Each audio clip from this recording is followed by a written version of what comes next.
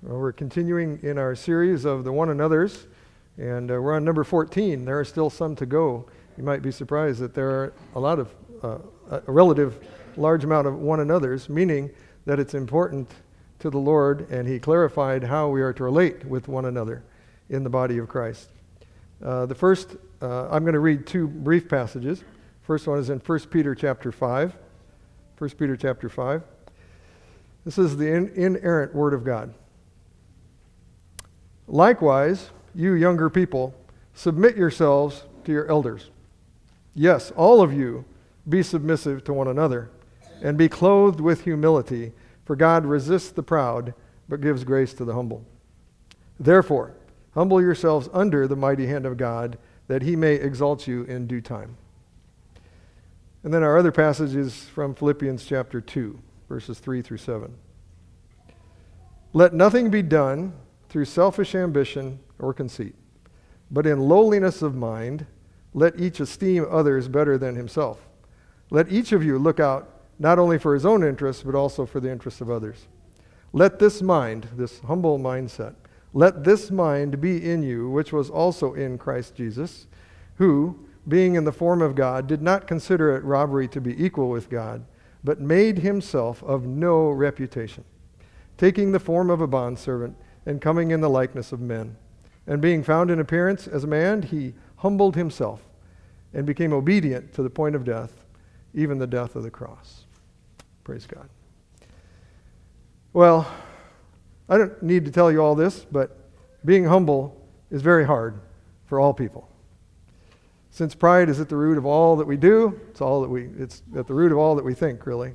And self is our focus, and it's only by the grace of God that we are liberated from slavery to ourselves, really, from slavery to our own pride.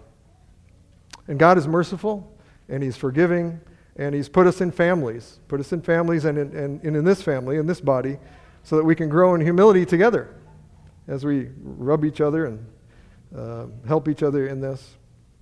And He put us around people who are grieved by the impact of our own selfishness and our pride on each other, and who are aware and active in varying degrees in the struggle to die to self. So we are here, and He is training us to grow in humility through each other. And it's also good for us to remember that God opposes the proud. Have you thought about that lately? God actually, He opposes those who are increasing in pride. And so we should have the right kind of fear of God regarding our own pride. Because having Him oppose us can and should be, will be fearful. He is the Almighty God. He knows all things. He knows everything we think. We're not able to hide our pride from Him. And so we should humble ourselves under His mighty hand. Now the Lord desires that kind of heart. A passage that helps, I think, understand this, David wrote in Psalm 51, "For you do not desire sacrifice, or else I would give it. You do not delight in burnt offering. The sacrifices of God are a broken spirit, a broken and a contrite heart, a humble heart. These, O God, you will not despise." In other words, He is pleased by a broken and a contrite heart. So you can sacrifice a lot. We can all sacrifice a lot. And we think that it maybe pleases God. But unless your sacrifice is from a broken spirit, from a humbled heart, they won't be pleasing to Him. The prophet Micah asked some questions about what the Lord desires of us and what pleases Him. In Micah 6, verses 6 through 8, the prophet said, "With what shall I come before the Lord and bow myself before the Most High God? Shall I come before Him with burnt offerings, with calves a year old? Will the Lord be pleased with thousands of rams, 10,000 rivers of oil? Shall I give my firstborn for my transgression, the fruit of my body for the sin of my soul?" And the inspired answer is, "He has shown you, O man, what is good. And what does the Lord require of you but to do justly, to love mercy, and to walk humbly with your God." So He's made it clear. He's shown us that that is what He desires. That is what pleases Him. Well, how can we help each other in this as we're walking together in this walk of humility, to walk humbly with God and with one another? You know all these things, but very briefly, pray for a Christ-like humble heart. Pray for the mind of Christ in this. Also, be examples of walking in humility. Be examples to each other. In lowliness of mind, we should esteem others better than ourselves. We need to practice that. We need to put that into practice. And then we need to be submissive to one another.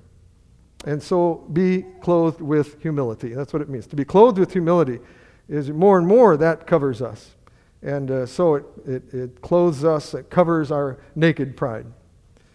Now, our example, of course, as always, is our Lord Jesus Christ, who humbled himself to the point of dying on a cross. And if you ever wonder, what is true humility? This is it. It's in him. We see it in him. He humbled himself, the living God, humbled himself to die for us on a cross. We see the visible reminders of his sacrifice here in the table that we are coming to now. We see the broken wafer, his broken body for us because he loved us. And we see the wine, his shed blood given for us. And so while being God, he humbled himself and became a man. And he died for us. So this table is a place to rejoice in our being united in Christ as a body. And it's also a reminder that our Lord walked in humility and has called us to grow in humility toward one another. It's all by his grace. We can't do it without his grace. So fellow members of the body of Christ, let's walk in humility with one another and rejoice together now in this means of grace, which enables us to know what it means to be humble and also gives us the power to walk in humility through the sacrifice of the Lord Jesus and the power of his indwelling Holy Spirit. Let's pray. Lord, thank you for humbling yourself to become a man, to suffer and to die in submission to the will of the Godhead, and for your patience and your mercy toward us in all our pride. Lord, you have redeemed us from the slavery to our pride, and you are sanctifying us that we might grow in humility. Lord, we know that we are to walk in humility toward one another, and we also know we fail at this often. Lord, forgive us, and may we together learn to walk in humility. We ask this in the name of the Lord Jesus, our example and our Savior. Amen.